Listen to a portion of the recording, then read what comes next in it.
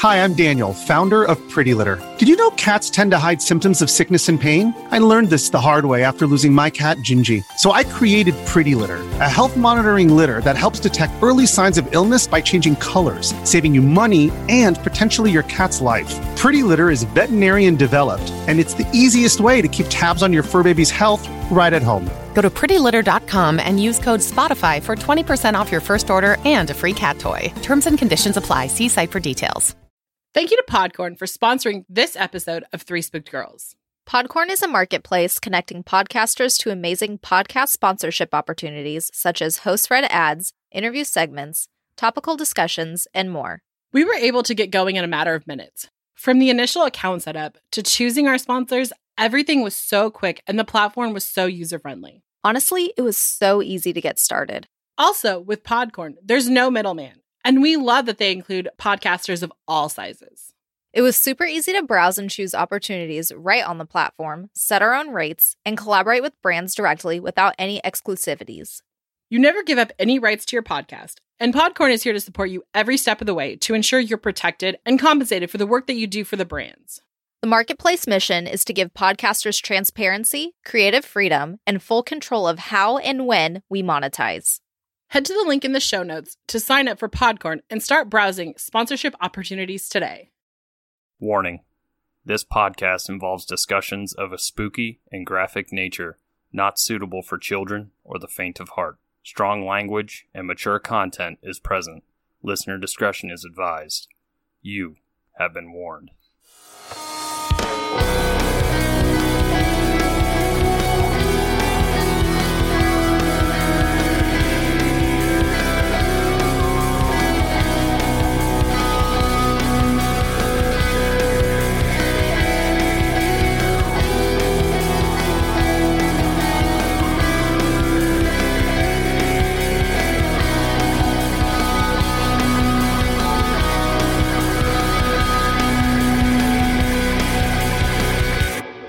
Spooksters, and welcome back to another episode here on Three Spooked Girls. It is I, Jessica, one of your co-hosts, and as always, I am joined by my better half of the podcast, Tara. Hi, Spooksters. This week, we are going to be tackling a big topic. We're going to be talking about the Oklahoma City bombing. I think both Tara and I were like, oh, okay, this is just going to be a case. We're going to talk about the bombing and everything like that. And then it kind of, like, for me, I know I had a lot of feels during this. It's definitely a big topic.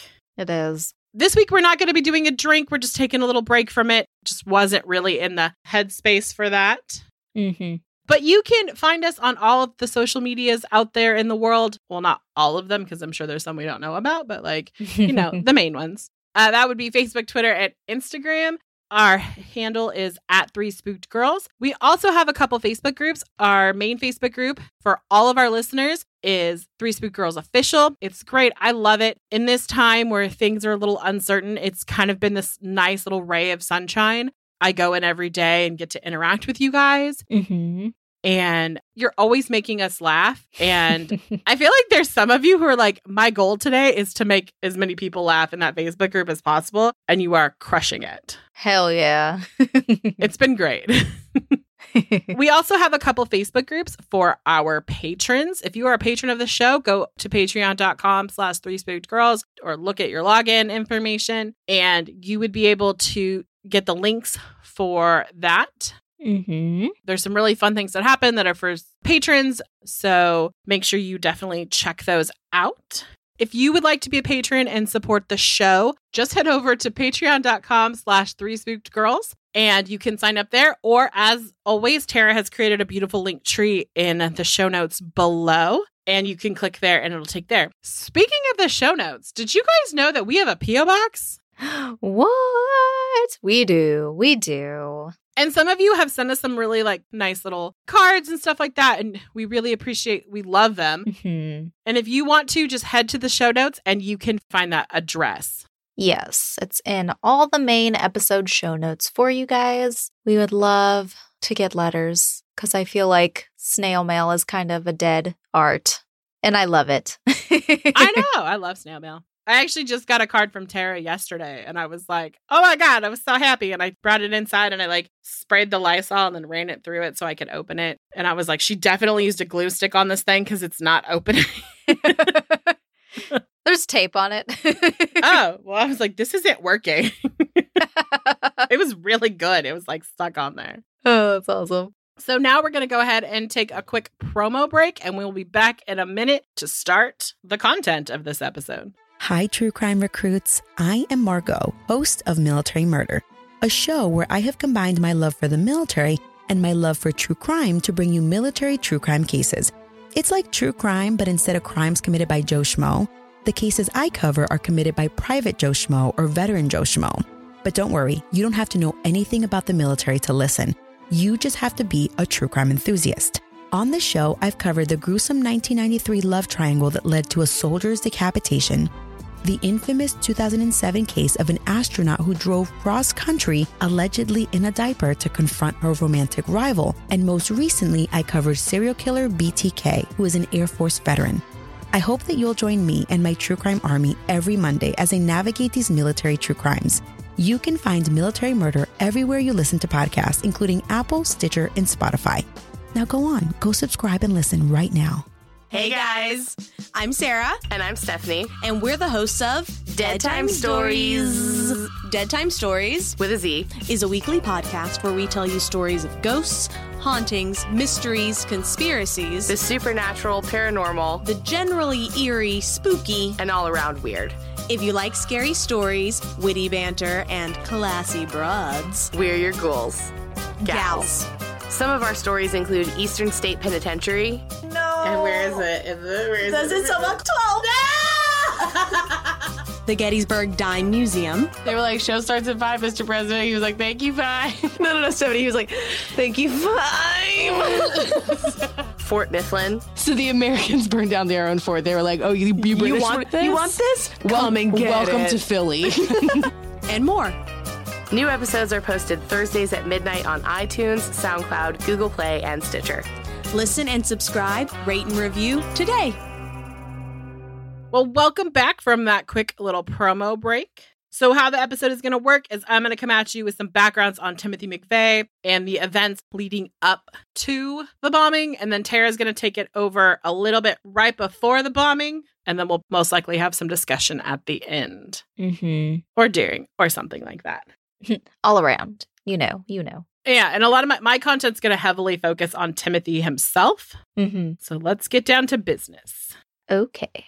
Timothy James McVeigh was born on April 23rd, 1968. He was born to Mickey and William McVeigh, and he is of Irish-American descent. He was the second of 3 children, and he was their only son. His parents would end up divorcing by the time Timothy was 10, and he would be raised by his father, William, in the Pendleton, New York area, which is I think it's kind of a farther out suburb of like Buffalo. I don't know New York that well. Mm-hmm. While in school, Timothy was the victim of bullying, and in high school even, he had I think it's a really dumb nickname, but I could understand I've never been a teenage boy, but I have 2 brothers, so I kind of understand. They called him Noodle McVeigh because he was like long and blinky. Mm-hmm.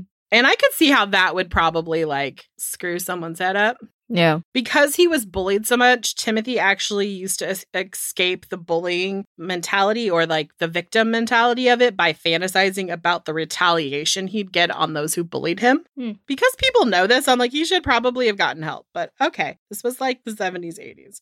To most people, they would describe him as a shy, withdrawn person when he was an adolescent. Only a handful of people who knew him knew he was outgoing, and he was actually a lot better with like younger children. He was very outgoing and helpful and wanted to make sure that, they got all the help they needed. According to his priest or pastor, he was outgoing and was like a great older brother type to those who needed. His neighbors, the McDermotts, actually used to have him babysit because they knew how reliable he was, and he was a great babysitter. So if they would ask him to babysit, they know their kids would be taken care of. If one of them got hurt, he would mend their wound, or he would just, make sure they got to bed. And he just was a really good caregiver. So it was kind of like, this is kind of the first time you're seeing the duality of Timothy McVeigh, the 2 sides where he's like this shy victim of bullying. And then in another part of his life, he's this like outgoing leader who really, I mean, the priest even said that he taught his nephew how to play basketball. The kid was like 12 years younger than him. So he was really a great big brother.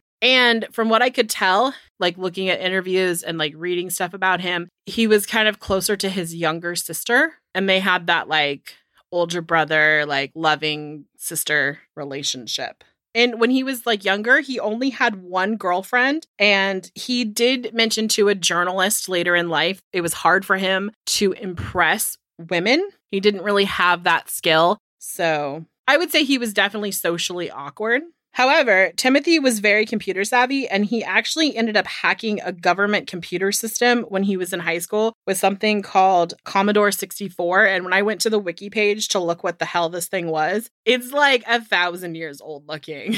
I was like, what? However, it was one of the most like I read just a little note on it, and it was like the highest sold model of a computer ever. I was like, oh, yeah. So it was a lot of like coding, not a lot of like clicking, like so a lot of like written code. Mm-hmm. And at his high school, which was Star Point Central High School, he was voted most promising computer programmer. Wow, that's a very specific title. Right? I was like, don't you just get like best smile? And, right? You know, best dressed, like most promising computer programmer. But other than that particular work, like his computer work, Timothy was not a good student. Average or below average. He ended up graduating high school in 1986. So, you know, he's a full 18 years older than me. I was like, damn. Right. So during this time of adolescence, well, I should say in the area of Pendleton, New York, guns were very common because this was like a suburban. And in fact, one of the documentaries I was watching, they said that on like hunting season, they would just like close the school down because no one would go. And that's kind of like in the area that Tara and I grew up in, like my high school, when like certain hunting seasons would be open, a lot of the students would be out because it was a way that a lot of families fed themselves throughout the winter as well. Mm-hmm. So Timothy was introduced to firearms by his grandfather, and he became quite obsessed with them. He loved them his whole life. So kind of the dynamic of his family is Timothy's mother, after the divorce, just kind of like abandoned him. So he didn't really have like the maternal figure in his life. Mm-hmm. He became very close with his neighbor, Mrs. McDermott, and she kind of became that like pseudo mother hen figure in his life. When he turned 18 and could get like a handgun, like a pistol, he actually asked her to sign his pistol permit. I don't know what that means because I don't own a pistol. Yeah. So I don't know if like in the state of New York, you have to get someone to like vouch for you, maybe? I don't know. Question marks. Didn't research it. But when he was younger, people would ask him what he wanted to be when he grew up. And he said he wanted to be a gun shop owner. And he was a big supporter of Second Amendment rights and advocacy. And like a weird thing that he would do is he would often take firearms to school to impress his classmates. I'm like, that doesn't happen now. No. Mm-mm. But this was also like the 80s. Mm-hmm. I still feel like taking guns to school would be bad. Probably. After high school, Timothy briefly attended Bryant and Stratton College in Buffalo, New York. However, Timothy dropped out after just like a year or so, not very long, and started working for an armored car guard company. You know, like the people who go pick up money from like retail stores. Mm-hmm. And his coworkers said that he was extremely obsessed with guns. One of his coworkers even said that he came to work dressed like Pancho Villa. Oh. He's the Mexican revolutionary general. Mm-hmm. I hope I said that right. And that he was wearing, I always pronounce this word wrong, bandoliers. I don't know how to say it. I apologize. It's a pocketed belt that holds ammunition, usually hung like a sash over the shoulder. So, you know, like when you see like the cartoon figure that has like the two things. Yeah. So that's kind of what he looked like. Yeah. And he came to work dressed like that one day. Okay. Yeah. That's what Timothy did. It's fine. It's fine. It's fine. It's not fine. Don't dress like that and go to work. No. You'll scare your coworkers. In May of 1988, 20-year-old Timothy McVeigh enlisted into the U.S. Army Infantry School at Fort Benning, Georgia. Timothy actually began to really shine in the military. It was almost like he was made for the military. His love of guns grew, and he spent much of his time reading and like learning about the guns and the ammo he could use, sniper tactics, and all about the explosive weapons he could get his hands on.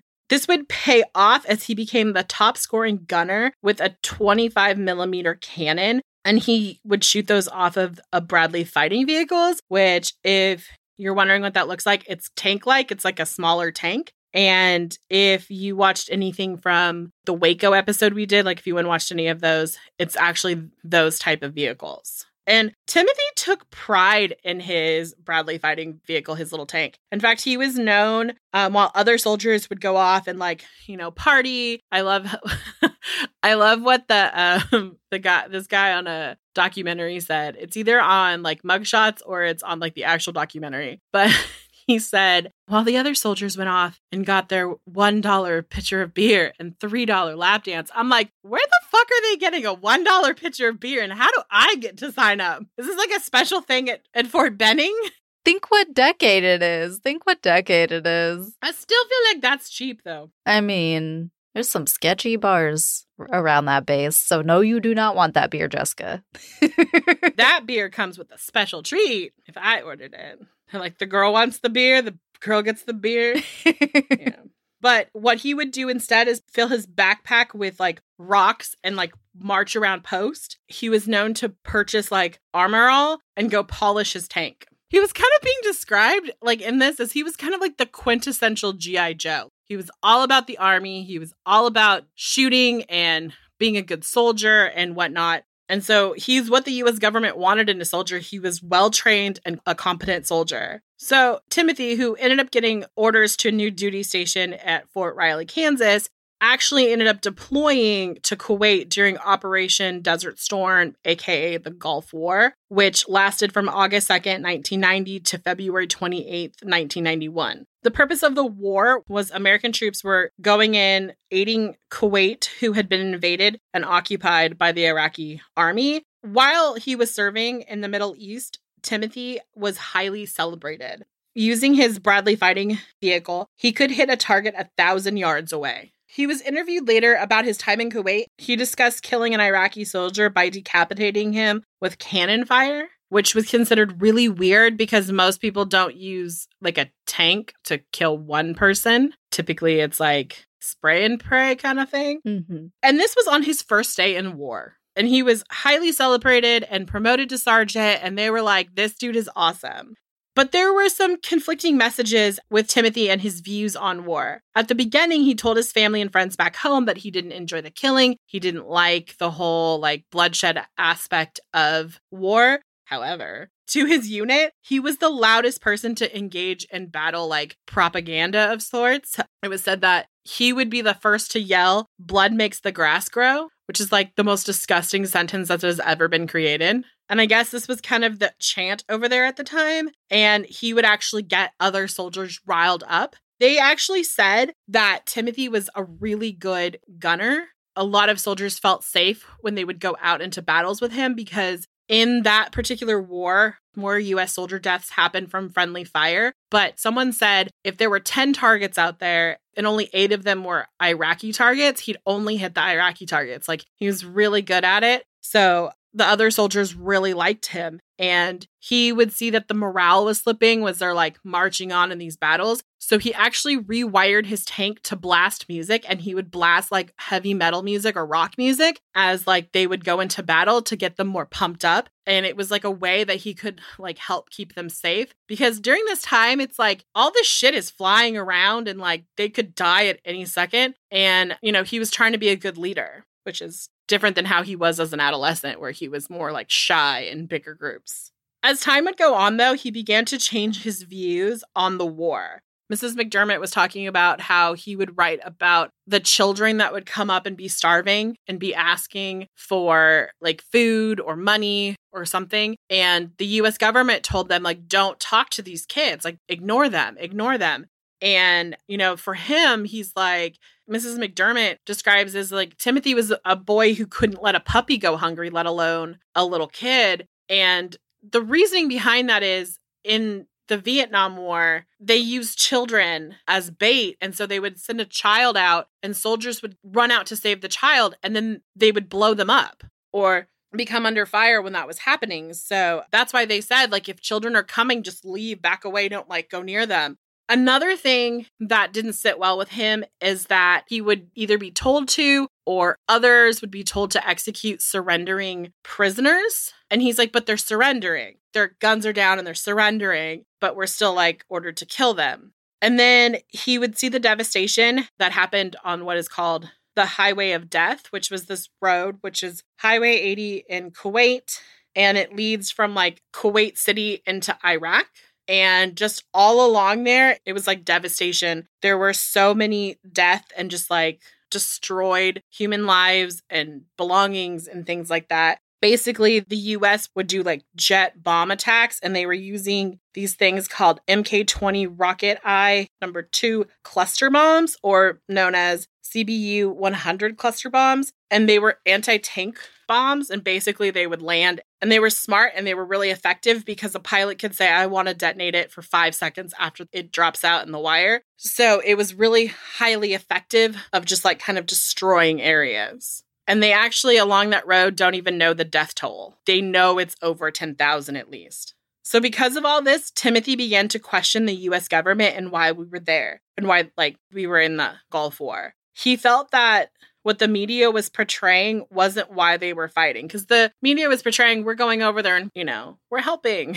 But that wasn't necessarily what he felt while we were fighting over there. While serving over there, Timothy received several accommodations. He received a Bronze Star, a National Defense Service Medal, a Southwest Asia Service Medal, an Army Service Ribbon, and a Kuwaiti Liberation Medal. That's a lot. For like such a short time. Right. While he was in basic or at Fort Benning, he met 2 fellow soldiers by the name of Terry Nichols and Michael Fortier. And they bonded over their love of guns, survivalism, and oddly enough, reading white supremacist literature. One of the things the 3 gentlemen had in common is they read this book called The Turner Diaries, which is basically the white supremacist Bible. Tuck that away. So he came back stateside, and he basically was called back before the end of Desert Storm because he was selected to go through basically Green Beret training. So one of the things I thought was interesting is this war journalist was talking about how, like, when they bring soldiers home, it's this whole process that they come home as a big group. Well, because Timothy was coming home for this very specific thing, he actually ended up flying all the way back by himself. So he's leaving this like war-torn area with all of these like deposing views in his head, and he doesn't really have anyone to talk to about it. And because he was over there, like you would think that he would be like in the best shape of his life because he was in Iraq, but he actually wasn't because he was most of the time just sitting in a tank. So he came back and he began the Special Services 21-day assessment test, and he actually ended up washing out like 2 days into it. So after he ended up washing out of this program, he stayed in a few more months, but then eventually received an honorable discharge in 1991. At this point, when he went home, he ended up going home to Pendleton, New York, because that's where he's from and his family is. And he actually decided to seek help for his what he thought was Gulf War syndrome. Unfortunately, he was denied help because they just didn't think there was anything wrong with him. Which, can I just for a second, can we get that doctor who fucking denied Timothy McVeigh help? Can that person be held accountable as well? Because let's talk about a misstep here. I get triggered by this because I have people in my life who have PTSD, and I dated someone who had PTSD, and a lot of times it's hard enough to get people to ask for help or admit they need help. And so when someone says, I need help, mental health is a real thing, people. Yeah. And then when they try to go and then that happens, then it just makes it so they don't want to ever ask for it again. And then worst case scenario, things like this happen. Right. And unfortunately, most of the time, it results in them taking their life, unfortunately, because they have all of this inner conflict and they don't have anyone who believes there's something wrong with them. Yeah. Anyway, So at this point in time, Timothy starts looking for work, and he's just kind of doing like a bunch of like dead-end jobs with long hours that really don't mean anything. And he also begins to write newspapers complaining about things like taxes and how the money is going to the government and the government doesn't deserve the money. At one point, the U.S. Army says that they overpaid him like, I don't know, $1,300 or like $1,200 or something like that. And they're like, you need to pay us back. And he was like, whatever, take everything that I have, that kind of thing. Yeah. One of the things I thought was really interesting is that he would kind of look at things around him that seemed kind of injustices. And in New York at the time, women were being arrested for carrying mace to protect themselves. So he was writing his legislators to be like, you have to not arrest them for having to defend themselves. Mm-hmm. I think at this point in time, if Timothy had a really good support structure, his family just doesn't really seem that interested in him. He doesn't have like a purpose. He's listless. He's just like a wandering soul. I think if he had gotten something substantial, like if he had gotten because this is one of the times like he had like a misstep with a girlfriend. He tried to date a coworker and a coworker was just like, no. And I think if he was able to like form that kind of an attachment, he probably would have. I'm not saying that he wouldn't have gone down this path because I have no idea, but it may not have resulted in this. So after a while, he just kind of decided he needed to start doing something with his time. And this isn't a very short period of time because this is like he gets out in 91 and then is home. But like by like 92, it's like we're talking about like a span of a year. So after he gets home, after a little while, he gets bored and he decides to start visiting his army buddies. The two that we mentioned before, Terry Nichols and Michael Fortier. What a name.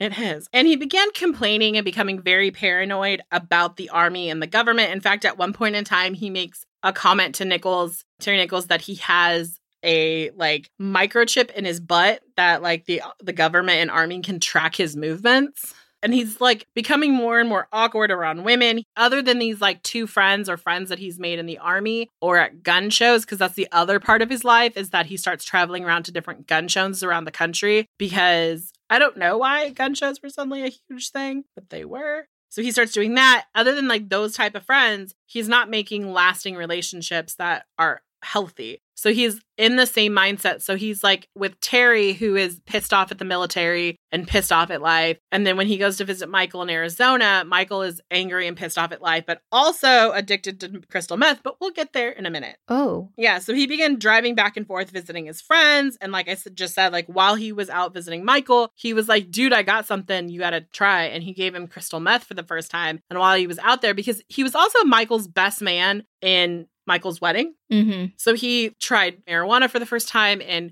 other cannabis products, and he tried crystal meth and became very addicted to crystal meth. And they think that's how he ended up being able to drive back and forth all across the country, is that he would just get like super fucking high and then just drive for days. Oh God. Meth basically kind of has that like, it's that speed effect. And so like over the next couple of years, he becomes more and more right-wing, xenophobic, KKK military group-esque, very like neo-Nazi interested. Like at this point in time, like one of the documentaries was like he had the Turner Diaries dog-eared. And the Turner Diaries is basically this fictional book based on blowing up an FBI building in Washington, D.C. using a truck bomb.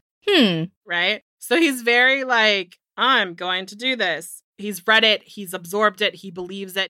He's a white supremacist. He's, you know. Mm-hmm. In 1992, Ruby Ridge happened, in like a really brief history on Ruby Ridge, so that if you don't know, you can understand. Basically, Ruby Ridge is this guy named Randy Weaver. He was a white supremacist who moved his family from Iowa to northern Idaho, like basically 50 miles from the Canadian border, because he didn't want to like... He wanted to be his, like, they didn't even have electricity or anything. It was just like a cabin up there and like this little homestead. He wanted to protect his family from not white people. Not white people and not Jewish people. Like, I don't understand that, because like Jewish people are white. Like a lot of Jewish people are white. But I digress. It's just a question that I'm always going to have, because I'm like, I don't want to deal with that to get that answer. So anyway, what he didn't know at the time is that Randy actually moved his family about 60 miles north of like an Aryan Nation group, that like a little colony. They began to become friends, and they would hang out and like have family barbecues. They'd invite the Aryan Brotherhood or Nation up for a barbecue at their house, or they would go down there for some sort of like social mixture. And Randy actually ended up joining the group. During this time, our great buddies at ATF, which you know that Tara and I are like, these people do not seem smart.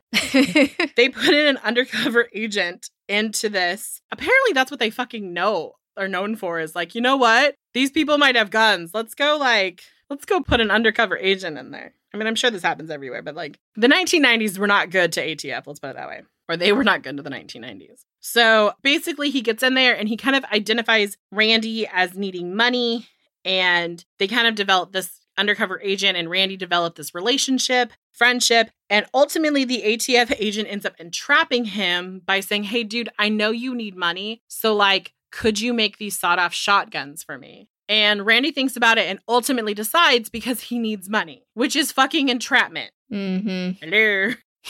So he does this and he gets arrested and he's like, what the flying fuck? I get arrested. This is bullshit. And he's like, you know what? Fuck the government. I'm going to go and hide out at my house. And because this is ATF, it's federal. And when when you miss your court date for federal court, the U.S. Marshals come after you.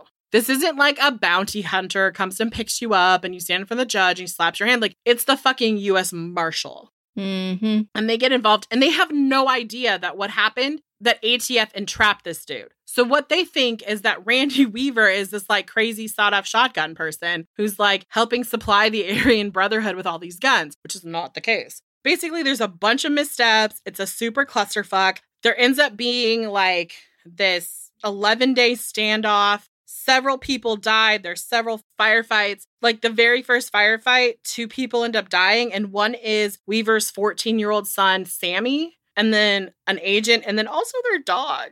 And then several days later, Randy and his wife, Vicky, went out because they couldn't really go anywhere. They were pinned down. There was like surveillance cameras and all these things and helicopters and whatnot. Randy and Vicky went out to like check on their son's body because they live in the fucking mountains of like Idaho.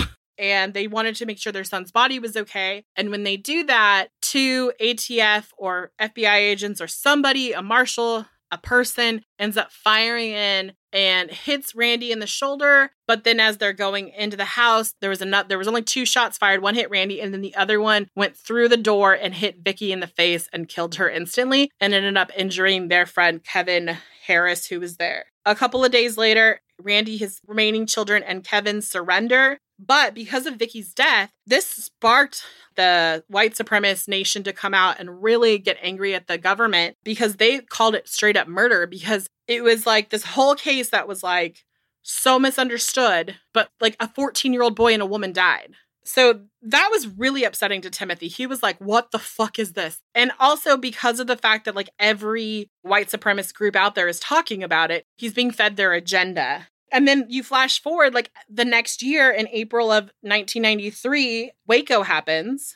And that is just a few weeks shy of Timothy, basically just a few weeks shy of him turning 25, shows up to Waco to watch the situation unfold. And to make money, he actually sold anti-government, extreme pro-gun bumper stickers to people, which I'm like, ballsy move, Timothy McVeigh. And in like the Waco documentary, they interview him and he talks about he's clearly wearing his military hat, Desert Storm camo hat he had. And you know, he ends up leaving Waco because he goes there in March, and then he ends up driving up to Terry's house, which is in Michigan. And while he's there, it's 4 days shy of his 25th birthday. He's standing in Terry's living room watching the Waco siege unfold with the house coming down and the building coming down. And these two just like fire and gasoline, these two, they start talking, and it is anti-U.S. government. They're pissed because they think the government's like Waco and like Ruby Ridge. They're coming in to take these people's guns, and what's happening to the country. It's very untrustworthy. And so the two people like start growing their white supremacist views. And he definitely has been racist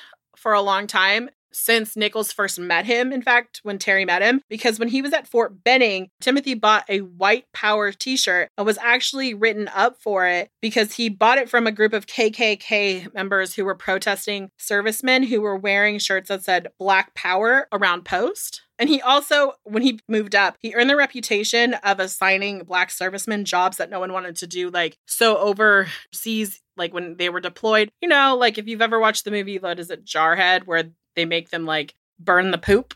He would frequently use like racial slurs. So Timothy and Terry began to start experimenting with small explosives using like household chemicals. Timothy also started selling ATF hats that had bullet holes in them, which I'm like, okay, again, with the ballsy move here, McVeigh. And he became more and more open with his anti-government rhetoric, like he didn't care who was listening. And then his small experiments with household chemical products moved on to making pipe bombs and other small explosives.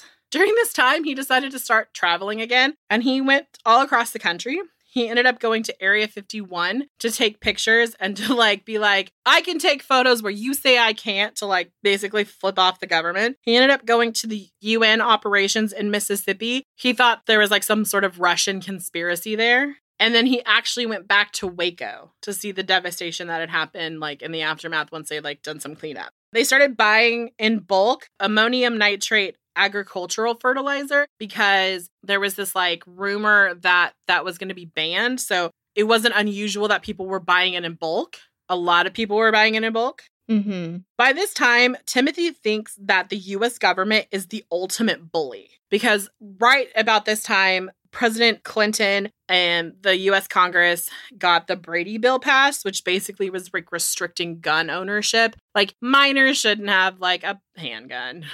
And at this point in time, like the militias like took off in the country. All these like white supremacist, neo-Nazi supremacy groups were just like taking off. It was mainstream news. It was like on Phil Donahue, these people like spreading their hate rhetoric. And so this is also where Timothy begins to fantasize about taking retaliations against the ultimate bully, like I just said, is the United States. And at this point in time, Timothy decides to target a federal government building. He starts collecting materials to make a truck bomb, and Tara's going to tell you about that. So after looking into a lot of different federal office buildings, and I mean, he looked at a ton, like different states, like even in Oklahoma, he looked at a building in Tulsa, Little Rock, Arkansas, Dallas, like all these other places. He decided to choose the Alfred P. Murrah Federal Building in Oklahoma City, Oklahoma. And in December of 1994, Timothy and his friend Michael Fortier, which we've talked about, took a 30-minute tour through the building, and this included the daycare. And I get really fucking pissed off every time documentaries are like, we're not even sure if McVeigh knew that there were children. It's like, motherfucker, that's part of the tour. He fucking knew. Mm-hmm. And they decided that they were going to use the truck bomb that was outlined in the Turner Diaries.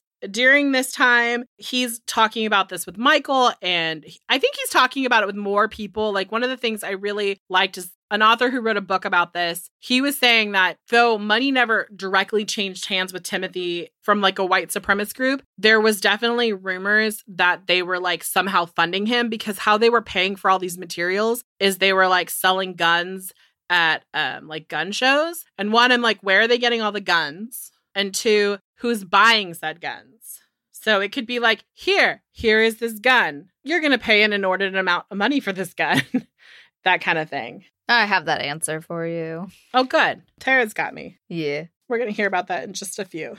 So Timothy picked the date. It was just like a little bit before. He told the guys, like, we're going to get ready and we're going to do this. And Michael like bows out and is like, nope, I'm not doing this. I'm married. I got a family. I don't want to fucking do this. But Terry is like apparently down to still do this with him. Even though I think he was married too, right? I don't know. And yeah, he's a poop head. I don't know. Yeah, I feel like he might have been married. I can't remember. I'm sorry. If you choose to blow up a federal building over like staying with your wife the rest of your life, you're a horrible human. Well, I mean, you're a horrible human anyway. Yeah. I was like, well, either way. Right. But you're more of a horrible human. So Timothy picked the date, which was going to be April 19th, 1995. And it was actually significant for several reasons. April 19th, 1775 is actually when the Battle of Lexington and Concord kicked off, which was basically where a lot of historians point out that this was like the point of no return for the colonists. This was the battle that basically, like, if they didn't win the war, they were all dying. So this is kind of like white supremacists look at this. From what I was gathering is that they're like, this was the point where like America became America, if that makes sense, right? Mm-hmm. Mm-hmm. Obviously, if you listen to our last true crime episode, we talked about Waco. And Waco, the siege happened on April 19th, 1993. So just 2 years earlier. And then also on April 19th, 1995, Richard Schnell was executed. And he is an American spree killer who was a white supremacist who killed 2 people. And he was seen as a martyr for the white supremacist movement. And it is noted that Schnell, I think his name is Schnell, I don't give a fuck if it's not, because honestly, he's a bad person, plotted to bomb the Merle building in the 1980s. So it was kind of like, motherfucker. It's like Timothy's fucking creepy ass way of...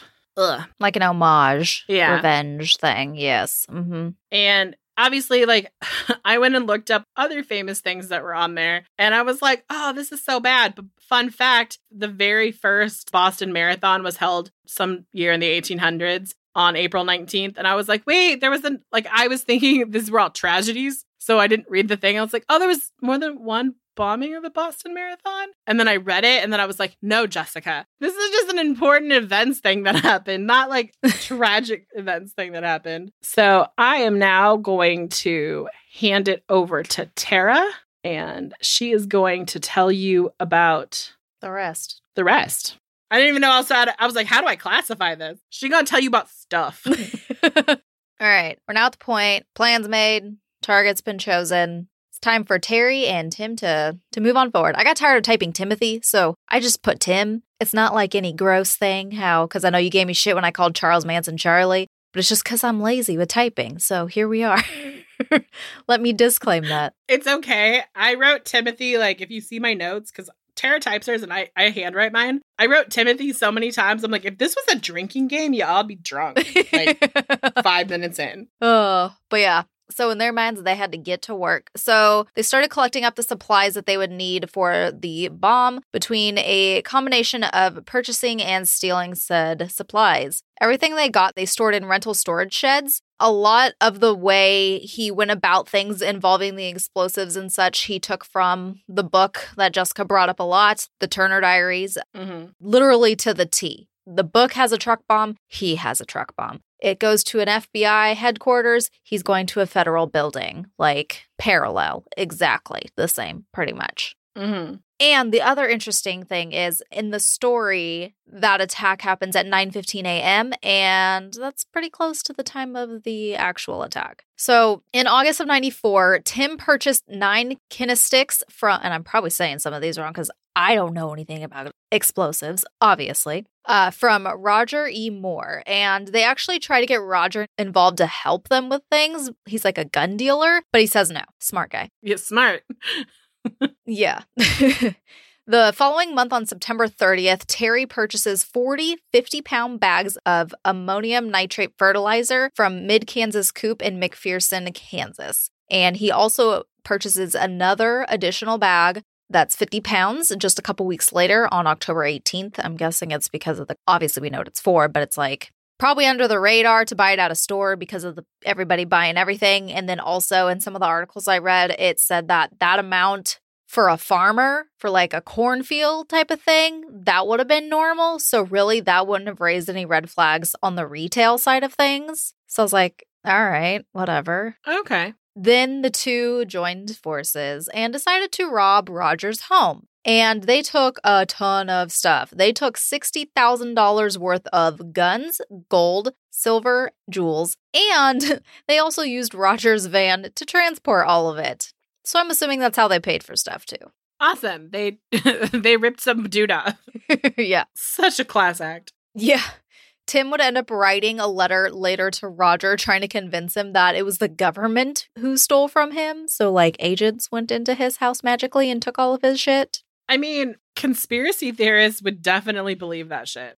Right? In October of 94, Tim shows Michael and his wife, Lori, a diagram he's drawn of the bomb. And in that Netflix doc that Jessica talked about a couple of times, we actually see a bunch of his hand-drawn pictures throughout it, and this is one of them.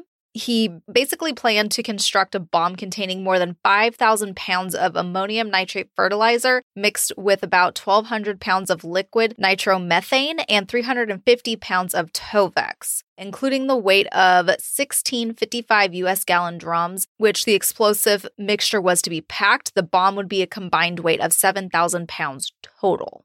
Originally, he wanted to use rocket fuel, but it was too pricey for his budget. Aw, sucks to be bougie on a budget. And on top of all of that stuff he had bought already, there's more. Oh, good. Right? He decided he needed to make a trip to the Chief Auto Parts National's National Hot Rod Drag Race Championships at the Texas Motorplex. And when he was there, he acted like he was just a motorcycle racer in the market for some fuel. The first sales rep he ran into was Steve LeSueur, I don't know. And he told him he needed to purchase 55-gallon drums of nitromethane. Steve was like, that's weird. And he told him no. So he had a couple reasons for that. One, Tim didn't have any bikes with him or his NHRA competitor's license. So he had no proof that he was who he says he was. So Steve was like, let me not sell you all that shit. Let's not. Let's fucking not. I like that people like that he's running into are like, no, I'm like a legit person and I don't want to deal with your, slightly sketchy ass. Kick rocks, kid. Right? But he didn't let that stop him. Of course not. He went to go try to find somebody else who would sell to him. And he did. He ran into a different sales rep named Tim Chambers, but he only got 3 of the drums, the things from him. Mm-hmm. But again, it just didn't sit right with Steve. And he also knew that the riders typically only need about 1 to 5 gallons to ride. So why was he wanting 55? Especially when there was no race in the area that weekend for what he was claiming to be a racer of. So he decided to contact the FBI and give them the tip about this. But of course, Tim left and that was that. Damn it. I know. Well, at this point now, Tim has a storage shed with 7 crates of 18-inch Torvex sausages, which you're like, sausages? But they're basically these water gel explosive things, and the sausage is just the nickname. I don't know. I thought it was funny. I don't know if you've seen a picture of them, but they look like sausages. It looks like a sausage, yeah. But I was also hungry when I was doing my research on this part, so then I had to make breakfast bowls. You're like, I want some breakfast sausage, thank you. That's what happened with that. But he chose those because they were safer to transport and also to store versus dynamite. Mm-hmm. He also had 80 spools of shock tube and 500 electrical blasting caps. All of these items had been stolen from a Martin Marietta aggregates quarry in Marion, Kansas. So a rock quarry, basically. Mm-hmm. I just like that they stole all this shit. Nothing was happening. Yeah. I don't understand. It's just like, okay, like you would think that there would be like a ton of people out looking for this shit. Right. It's crazy. I guess just because of the time period. I don't know. Maybe. But I mean, they had surveillance cameras. So I'm like, what the fuck, dude? And of course, because Tim's obviously a planner, he made a prototype to test out, and they tested it out in the desert. They said they did this because it wouldn't raise any suspicion and they wouldn't really draw much attention. Where is just the random, like, park ranger that's in that desert? Right. Oh, there's a big old blast the fuck out. Like, somebody had to hear that shit. Right. It's weird. I don't get it. I don't fucking get it. So on April 14th of 1995, Tim rented a room at the Dreamland Motel. And I'm sure it's exactly how it sounds. I saw a picture. It looked pretty fucking dreamy to me. Kidding. Yeah, right?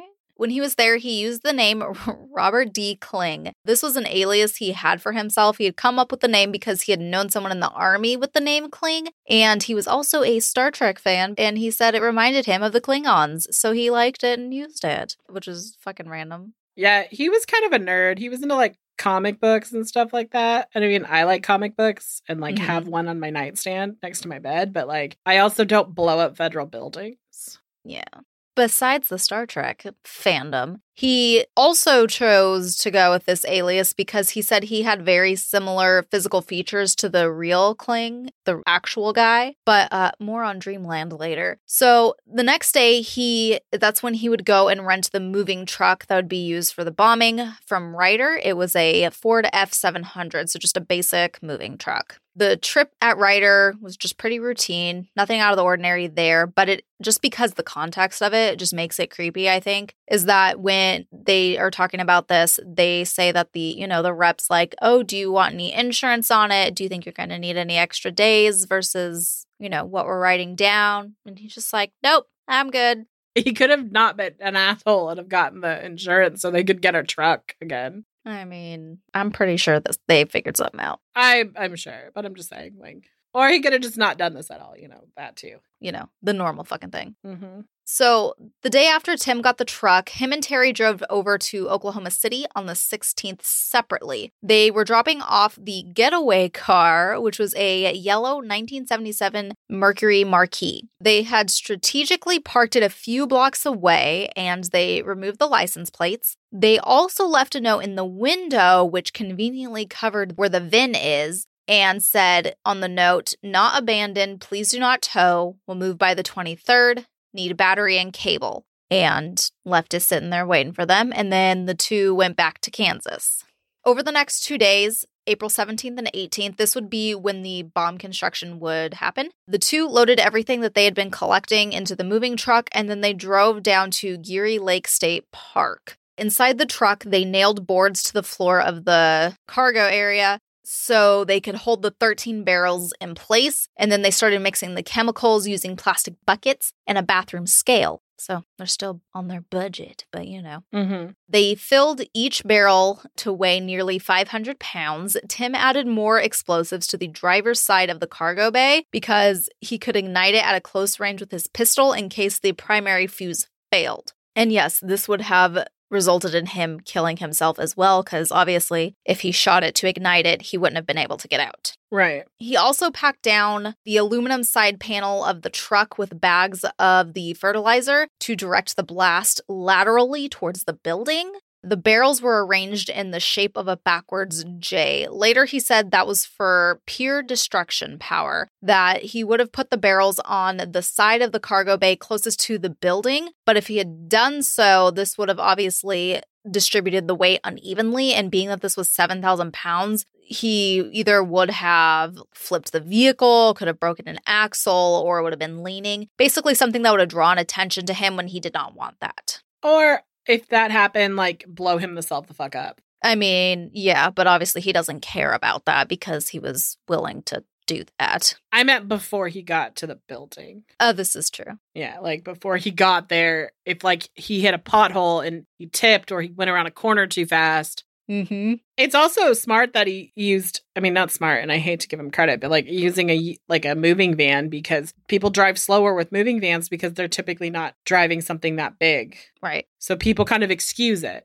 Yep. All or most of the barrels contained metal cylinders of acetylene, probably saying that wrong, which was intended to increase the fireball and the severity of the explosion. So to make it worse. Mm-hmm. Then Tim added a dual fuse ignition system accessible from the truck's front cab. He also drilled 2 holes in the cab of the truck under the seat. And then there was also 2 holes in the body of the truck as well. From there was 1 green cannon fuse that was run through each hole into the cab. These led from the cab through the plastic fish tank tubing to 2 sets of non-electric blasting caps, which would ignite about 350 pounds of the explosives that they had stolen from the quarry that I mentioned earlier. The tubing was painted yellow to blend in with the truck and duct taped into place into the wall to make it harder to disable by trying to pull on it from the outside in case, I don't know, somebody tried to pull on it or whatever. Pretty sure if you knew what it was, you're not going to fucking touch it. The fuses were set up to initiate the 350 pounds of Torvex, which would then set off the barrels. Of the 13 filled barrels, 9 contained ammonium nitrate and nitromethane, and 4 contained a mixture of fertilizer and about 4 gallons of diesel fuel.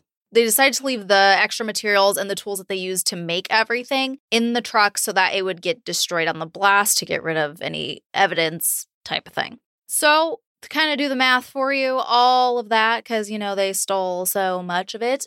Apparently, the bomb only cost about $5,000 to make. Bombing on a budget. Apparently. Like, my brain is popped right now. Right? Because I'm like, excuse me, what? Right? Okay. It's crazy.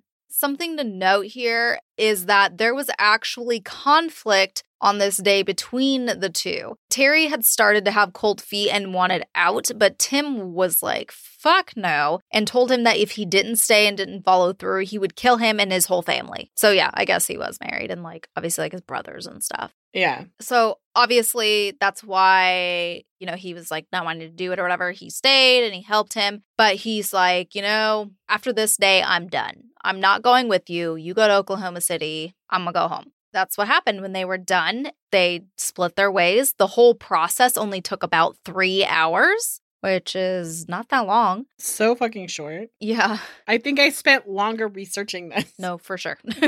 And Tim traveled with the truck to Junction City.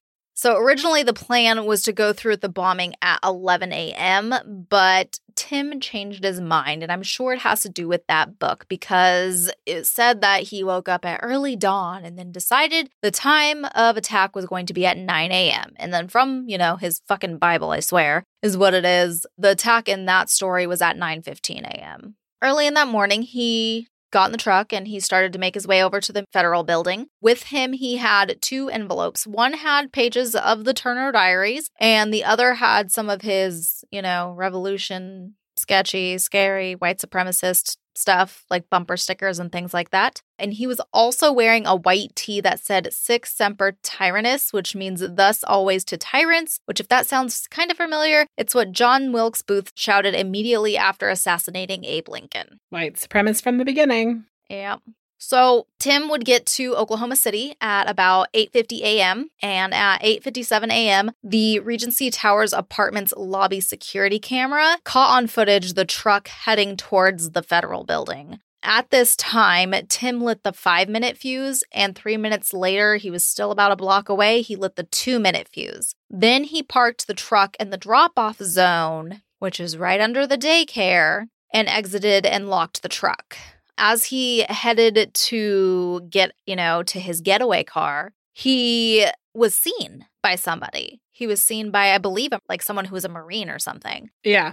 So Tim had planned out this route because there was a YMCA close by, and he said he knew he could walk, and when he got to the alleyway next to the YMCA, he would be covered, and then he could run to his vehicle because he wouldn't, be in such public eye, so it wouldn't draw attention, anything like that. And that guy I mentioned in the documentary, he's talking about it, and he's like, he thought it was weird that a moving truck came up, but then when he saw Tim get out, he was like, oh, he must be a sergeant or something, so he must just be reporting into something. And then he's like, but I thought it was weird that he started walking away from the truck and then just, obviously you're not going to fucking stare at somebody. He went around the corner and he's like, okay, whatever, and then disappeared.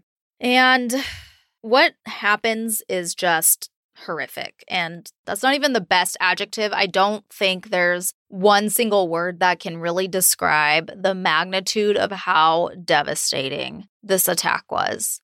If you are not triggered by, I guess, blood and gore and things like that, then I would say definitely watch it because the documentary will actually give you a true understanding of what these people went through.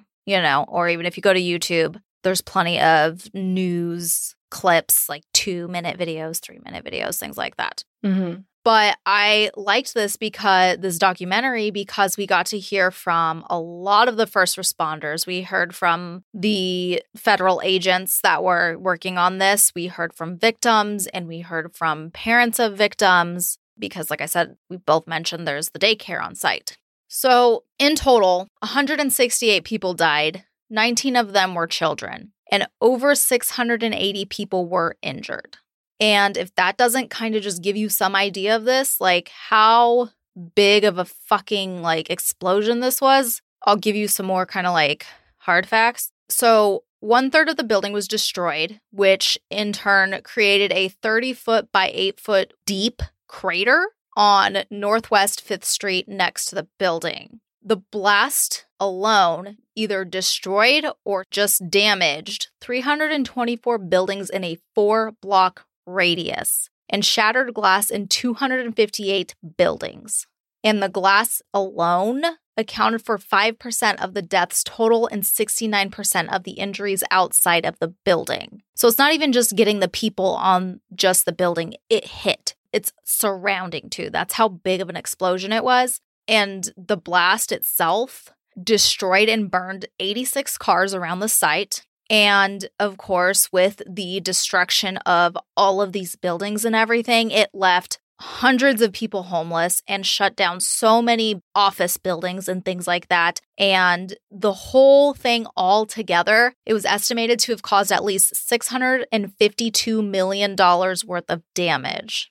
And they basically equated that the damage from this blast was equivalent to over 5,000 pounds of TNT and could be heard and felt up to 55 miles away. There's a couple science museums and stuff that have the Richter scales that measure earthquakes. One was there in Oklahoma City. It's the Omniplex Science Museum, which was 4.3 miles away. And then the other one was in Norman, Oklahoma, and 16 miles away. And it recorded the blast as if it was a 3.0 earthquake. Wow. My uncle lives in Norman. It's crazy.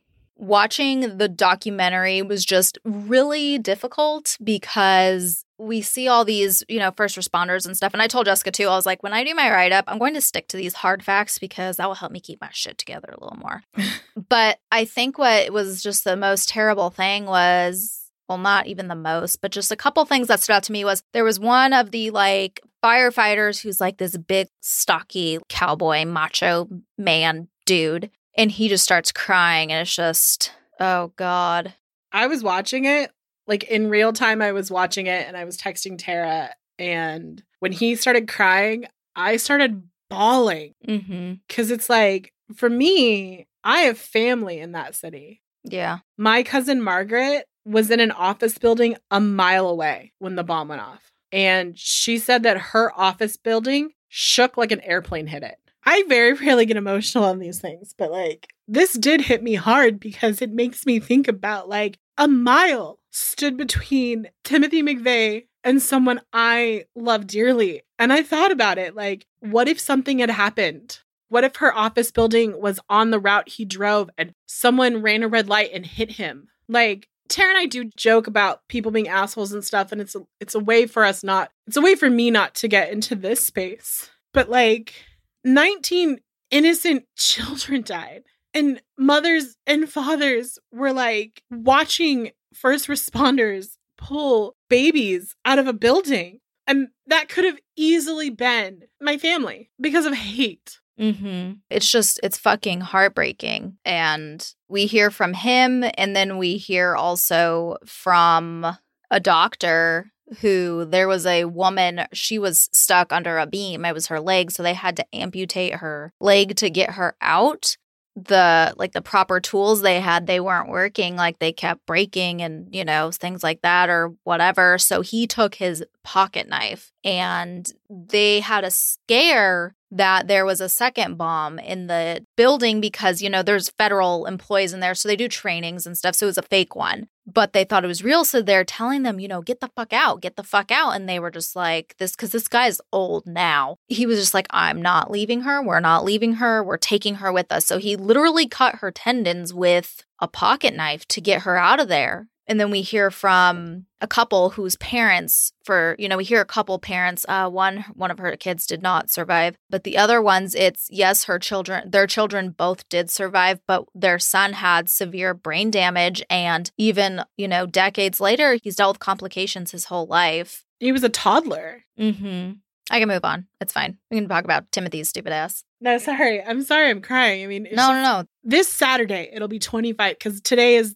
what, the 15th or 16th? I think the anniversary is Sunday. So yesterday, them hearing it now, because when they're hearing it's the 20th. I was yesterday's the 15th. I don't understand. Sorry.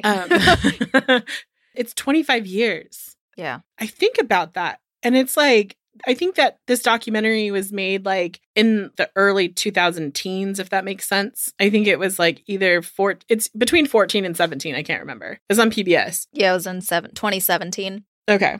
Which makes sense because I watched it like in 2018 for the first time. Mm-hmm. That doctor, he didn't just be like, I'm not going to leave her. He was like, I wasn't going to leave Donna. Like he knew her name. This was personal. And like he talked about it and he like crawled in basically face first, like at her knee. And he's in the most compromising position. And my father-in-law is a retired fire captain. And it makes me think of like the brave men and women around this country who continuously look what other people would think would be scary and horrific in the face and basically say, fuck it, I'm gonna save this person. And then to get all emotional and personal, because, you know, sometimes I only think of myself.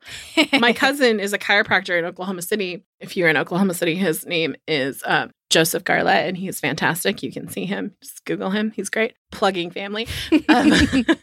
But he volunteered as a first responder because they needed help, and he went down to help. And I think about the men and women who, in that documentary, they just left their office building and they just ran towards the building to help. Yeah. Timothy McVeigh did this horrible thing. But like Americans, we have this like weird inner strength where it's like when shit like this happens, we almost, I don't know, we get this strength that it's like we can fight it. And that's what those men and women were doing. And it's this ugly thing that led to people being able to help others. But I'm going to keep crying if we keep talking about this. So let's move on. Mm-hmm.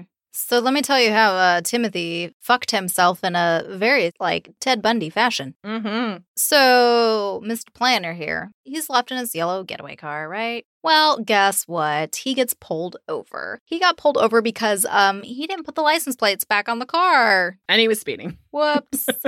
And while the officer is, you know, just thinking it's going to be a routine traffic stop, he notices a bulge under his jacket and he asks him, hey, do you have a weapon on you? And Tim says, yes, I do. He does end up getting arrested due to carrying the weapon illegally because his carry permit did not carry over into Oklahoma. Plot twist I was not really expecting to have happen for him to get arrested, but okay. 90 minutes after it happened. Yeah, it's like surveillance footage, like a dash cam, and it was like 10:30 a.m. And I'm like, you did not get far at all. No, we didn't. So, of course, at this point, the FBI and everybody in America is like, who the fuck did this? We need to get them now. Well, originally they thought it was possibly a terrorist attack from the Middle East. And of course, tips started flying in everywhere from every single state. They said literally every state. And I was like, every state? People in Alaska even called you? Okay. Well, you know, there's people everywhere. I was just like, damn. But they did find something that would help them, something Tim obviously did not account for. They ended up finding the axle from the truck, and it had the VIN on it. They were, of course, able to trace this back to where it came from the Ryder facility. So they go to the Ryder rental place, and they get Tim's alias that we talked about earlier. They also do a couple sketches as well, so they can, you know, have this to kind of show people when they're interviewing other businesses and things that are in the surrounding area. And of course, the motel is right there, so they go there to see if he had been there. The employee that had actually helped him, her name was Leah McGowan, and she was working, and she's like, oh, I did help somebody with that name. And she pulled up the register from the motel, and while he did originally have the reservation with his alias, when he was filling it out, he accidentally signed his real name. Womp womp. Leah had said, quote, people are so used to signing their own name that when they go to sign a phony name, they almost always go to write. And then they look up for a moment as if to remember the new name they wanted to use. That's what he did. And when he looked up, I started talking to him and it threw him. End quote. So at this point, the FBI have Timothy's real name instead of this fake name that he's been using. And they put it into the national database to see if he's been arrested or any kind of info they can pull on him, where he's at, that kind of shit. And wouldn't you know, he pops up because he had just been arrested for carrying his firearm without the proper permit. So they contact the police back in Perry, which was where he got arrested, and told him to hold him because they needed to talk to him. Because, fun fact, he was actually getting ready to have his hearing to get released from this arrest. Like walking up to said judge to stand in front so the judge would be like, pay this money and go away. Right. Exactly. And when the agents got there, they asked him, do you know why we're here? And he asked, does it have to do with the bombing? So obviously they knew they got the right person. And then, of course, he was not going to cooperate. He instantly asked for a lawyer and all of that. It was supposed to be kept on the down low to get him transferred back to Oklahoma City. But of course, this news spread so quickly and it got a huge crowd and the media and everybody came. And that's when America saw Timothy McVeigh for the first time. During this time, the federal agents, they get a warrant to search Tim's dad's house. And they ended up wiring it and all of that so they could listen to those conversations and things like that. And then after this, they take a look at the address on the fake ID, which is, of course, James's address, Terry's brother, because it's in, like, Michigan.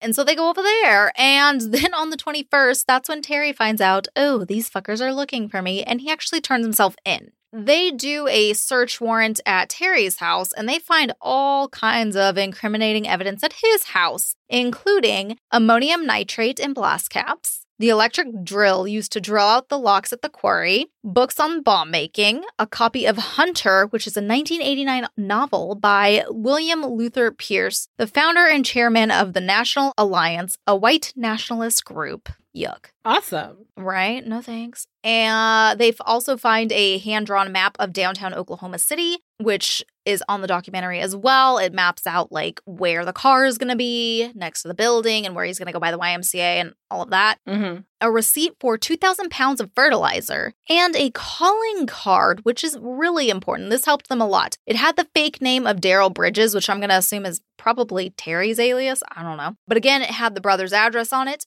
which matched Tim's ID. So, like, everything is linked. And then another reason the calling card was so important was because they were able to look up the call log and everything. And there was over 600 calls, I believe like 650 something.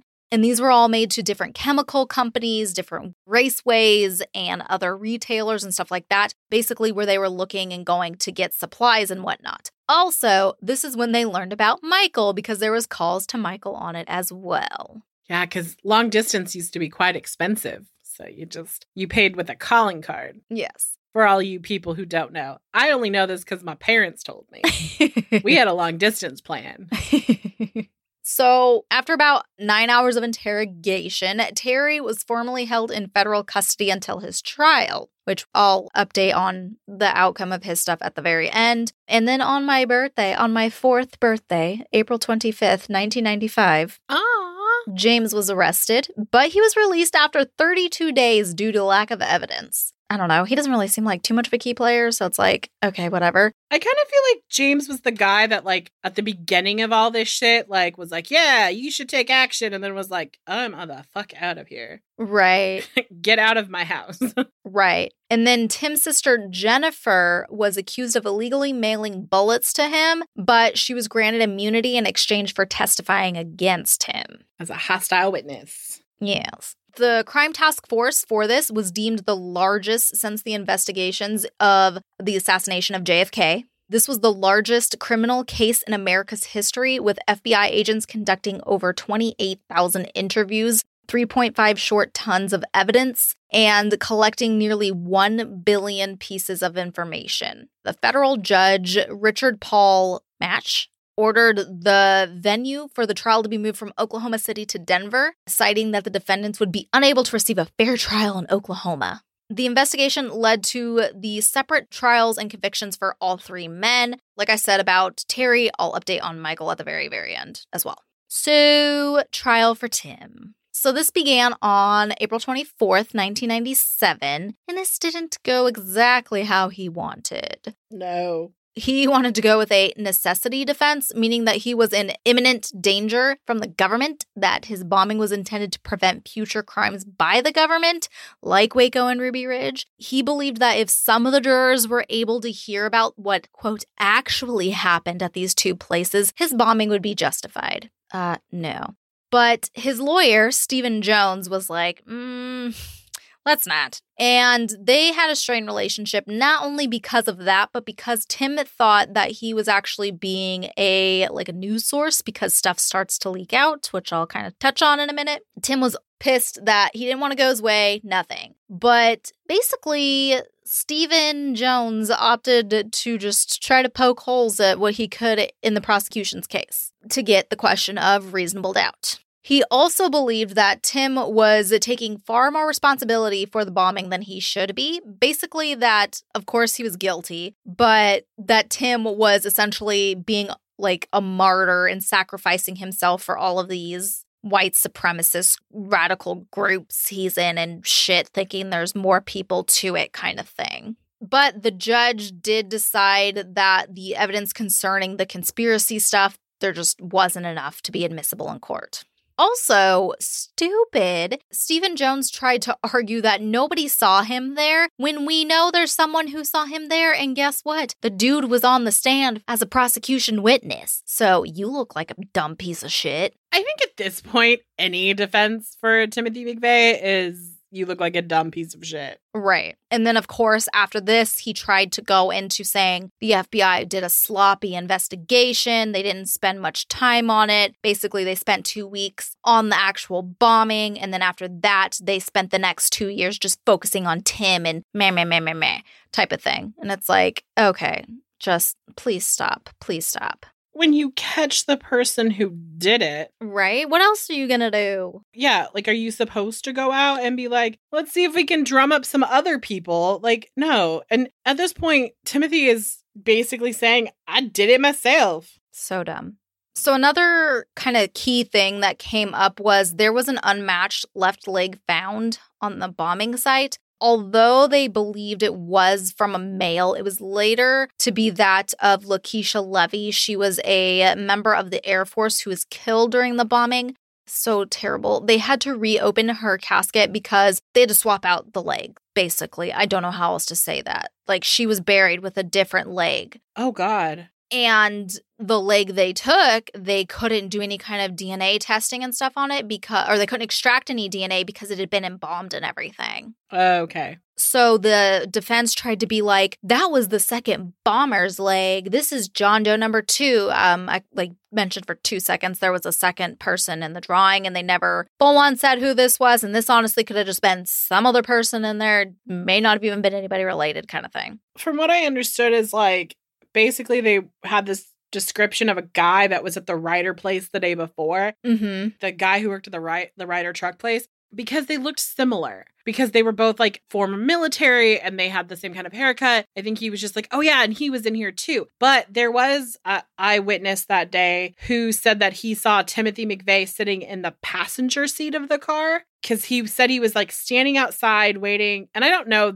the validity of this guy's story. He said he was waiting outside for these guys in a truck to come pick up some computer parts. And he saw the Ryder truck coming and he assumed that was the truck for him. So he was like waving him down. And he says he remembers that Timothy McVeigh was in the passenger seat because he looked at him and Timothy McVeigh looked at him and was like scowling or making a face. And the guy said that he yelled something. And when the reporter asked him, like, well, what did you yell? He's like, do you honestly want to know what I said? And he's like, yeah, I want to honestly know what you said. He goes, I looked at him and said, fuck you, you skinhead looking motherfucker. Oh, God. Yeah, that's on the mugshots. It's on the sources page. Yeah, it's this, and he like, I don't know how credible this guy is. A lot of times, like disasters like this, people come out and they are like, I was there, I did this, or I did that. And this could be this guy, but he says that he saw the truck and it was, I think, on the route in which Timothy took. So it wasn't like out of the question that this guy could have seen him. But he swears that he saw Timothy sitting in the passenger seat of the truck, which is weird because then the guy who testifies later says that he saw Timothy get out of the driver's side of the truck. But who knows if Timothy just like,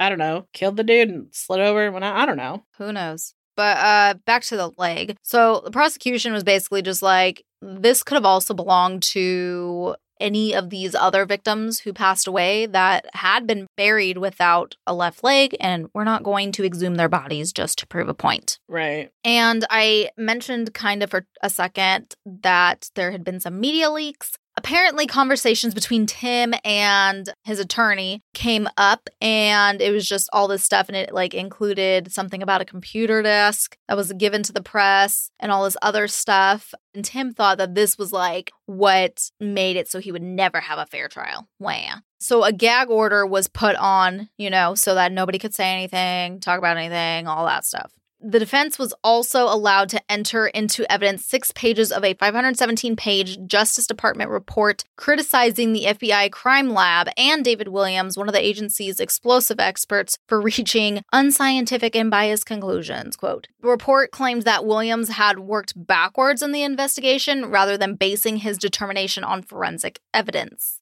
So it's just kind of like this big back and forth thing. And I'm not going to go through all of it because like the prosecution had over 100 witnesses. The defense had 30. Like we could go on all day long about this. So the jury deliberated for 23 hours. On June 2nd of 1997, Tim was found guilty on 11 counts of murder and conspiracy. And then on June 13th, the jury recommended that he receive the death penalty. And then on May 1st of 2001, to skip ahead, the Justice Department announced that the FBI had mistakenly failed to provide over 3,000 documents to the defense counsel. The Justice Department also announced that the execution would be postponed for 1 month for the defense to review the documents. On June 6th, the federal judge ruled the documents would not prove him to be innocent and let the execution proceed. President W. Bush approved the execution, so Tim was executed by lethal injection at the Federal Correctional Complex in Terre Haute, Indiana. I might have slaughtered that name, but in Indiana on June 11th, 2001. And this was transmitted on a closed-circuit television so that the victims or the relatives of the victims could witness his death if they so chose to. And he was also the first federal execution in 38 years. That's crazy. Right? And then, like I said, I would give you the quick update on what happened to Terry and Michael. Terry was found guilty of 161 counts of murder with life in prison without the possibility of parole, and Michael was sentenced to 12 years in prison and fined $75,000 for failing to warn authorities about the attack, but he was released in 2006 and put into the witness protection program. Good for him. I mean, not good for him. Yeah. But I will say that he testified heavily against McVeigh and the fact that, like, he was arrested when they basically found the calling card and everything like that. He said he would, like, wake up in jail and he'd be, like, in panic because these dreams he was having was that he was trying to call people and warn them about this. And, like, that was his biggest regret, is that when he decided to, like, not participate any longer, that he didn't call anyone. And I get that, like, that's easy for someone to say when they're, when they're trying to be like, I backed away from this. But I don't know. He testified, like, heavily against him. And Timothy isn't stupid. He's actually very well, like, he's very articulate. Like, I've read several of his things. He basically in, like, 1998 wrote a letter with, like, a white supremacist, like, right-wing anti-media type thing, basically saying that the reason he did what he did was because, like, that's how war is. And that when they were in Iraq, they targeted buildings where, what did he say? Like, this is why I know this, he targeted this building because it had a daycare in it, because he said that it was a shield. And that's exactly how in Iraq, like, because at that point in time in 1988, they were in Operation Desert Fox. And that's exactly what they were doing. They were targeting buildings of that. And he's like, you condemn me for doing it. But then it's like, if it's in war, it's okay. And it's never going to be on, like, the cover of, like, USA Today or whatever the publication he said. And I don't know if it's true or not, because I, in 1998 was in, like, 7th grade. So I have no idea. But I hate that he tries so hard to just justify what he did. And it's so sick. It's disgusting. Well, now that we're done with that bag of trash. So they did build a memorial, and it's really beautiful. You can see it on the wiki page. I grabbed the little paragraph about it, and I'm just going to read through it and kind of describe it to you. The memorial includes a reflecting pool flanked by 2 large gates, one inscribed with the time 901 and the other 903, the pool representing the moment of the blast. On the south end of the memorial is a field of symbolic bronze and stone chairs, one for each person lost, arranged according to what floor of the building they were on. The chairs represent the empty chairs at the dinner tables of the victims' families. The seats of the children killed are smaller than those of the adults lost. On the opposite side is the survivor tree, part of the building's original landscaping that survived the blast and fires that followed it. The memorial left part of the foundation of the building intact, allowing visitors to see the scale of the destruction. Part of the chain link fence put in place around the site of the blast had over 800,000 personal items placed there and collected by the Oklahoma City Memorial Foundation is now on the western edge of the memorial. North of the memorial is the Journal Record Building, which now houses the Oklahoma City National Memorial Museum, an affiliate to the National Park Service. The building also contains the National Memorial Institute for the Prevention of Terrorism, which is a law enforcement training center. So if you're local to that and haven't, I'm sure you've been there if you're local to it, but if you haven't, I would definitely say to go check that out for sure. Yeah. But that is all I have on that for today, whenever you're listening.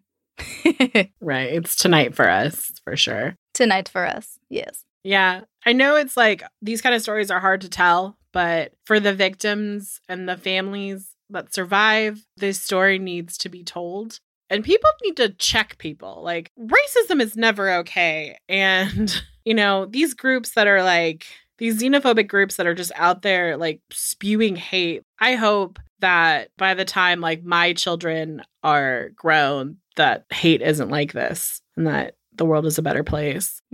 So that's going to wrap it up for us today. We will see you back here on Thursday when we are doing a special episode. It is our Spookster Club Patron Select episode. If you are a $10 patron or above, one of your perks is you get to pick a topic that we will research and then talk about here on the show and do an episode. So we're going to do that this Thursday. If you are a $10 above patron and you haven't had an episode, y'all need to tell us what you want to do, because we can't do it until you tell us, because you have to say, this is what I would like you to do. And this upcoming Thursdays is going to be Lindsay's. So Tara and I are like very excited about it. Let's put it that way. Oh man, super excited. Yes. So we will see you then, guys. Bye. Bye.